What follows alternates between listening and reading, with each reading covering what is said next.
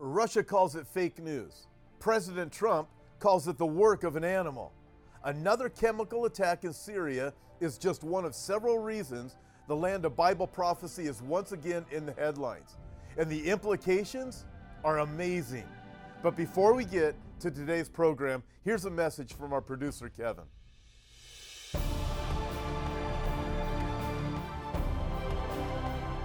Hi, I'm Kevin, the producer of Today in Prophecy, and I'd like to thank you for watching this week's episode. If you're blessed by this show, please consider subscribing to our channel. Once you subscribe, you'll be able to stay up to date with all our latest videos. Now let's get back to the program. I'm Tom Hughes. Welcome to Prophecy Update on Hope for Our Times.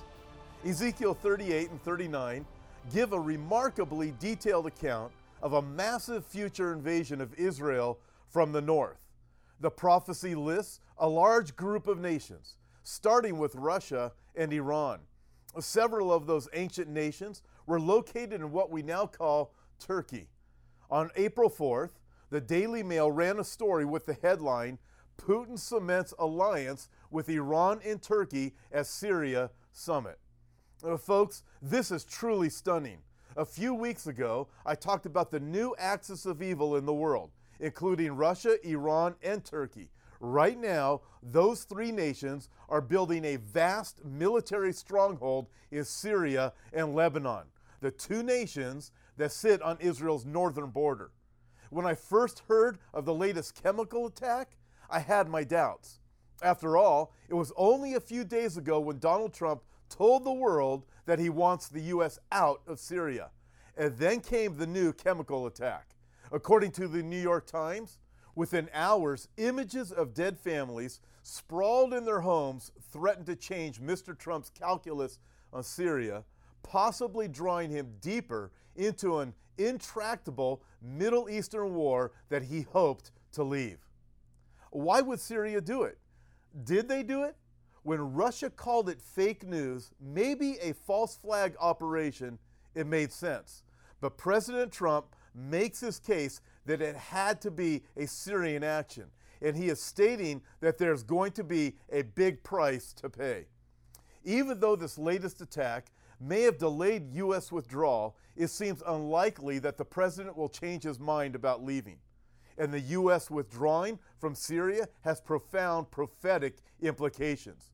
We know from the Bible that America will not be involved when Israel is invaded.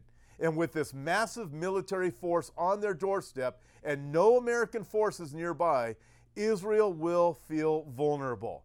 The withdrawal of the United States won't cause Ezekiel 38, but it may be part of the reason Israel will be willing to confirm a treaty with the Antichrist soon after the rapture. Antichrist power will seem to be the only way to guarantee Israel's safety. Given that, I still see the Ezekiel 38 prophecy as something that is in the future. I don't think it will happen tomorrow. But what could happen at any moment, we could wake up tomorrow morning and find that Israel destroyed Damascus last night, exactly as the prophecy of Isaiah says it will.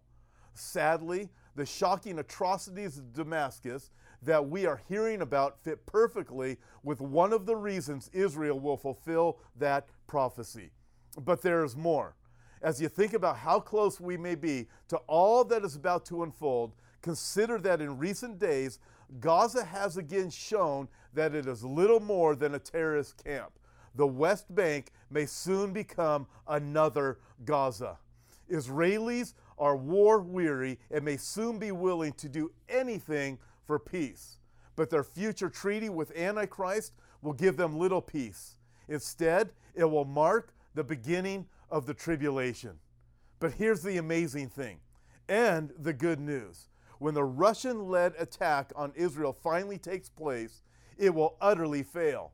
But it will not be stopped by human means. If the weapons Putin announced a few weeks ago are as effective as he claims, no man-made defense system in the world will be able to stop them.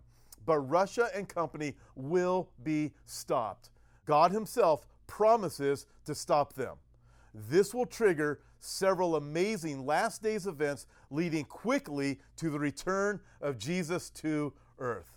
Listen, do you know that when you die, you're going to be in heaven, that you're forgiven of your sins? If you do not know that, then pray this with me. Ready? Let's pray. Dear Lord Jesus, I admit that I'm a sinner, but I want to be forgiven. Right now, I repent of my sin and unbelief and surrender to you as Lord. I will follow you all the days of my life. In Jesus' name I pray, amen. Please visit the Know Jesus page at hopeforourtimes.com to find out what it means to have a personal relationship with Jesus Christ. Until next time, God bless. Now here's our producer Kevin with an important message for you. Thanks for watching and being a part of this week's program. Before you go, I'd like to invite you to visit our new website, hopeforourtimes.com, and check out the many resources we have to offer.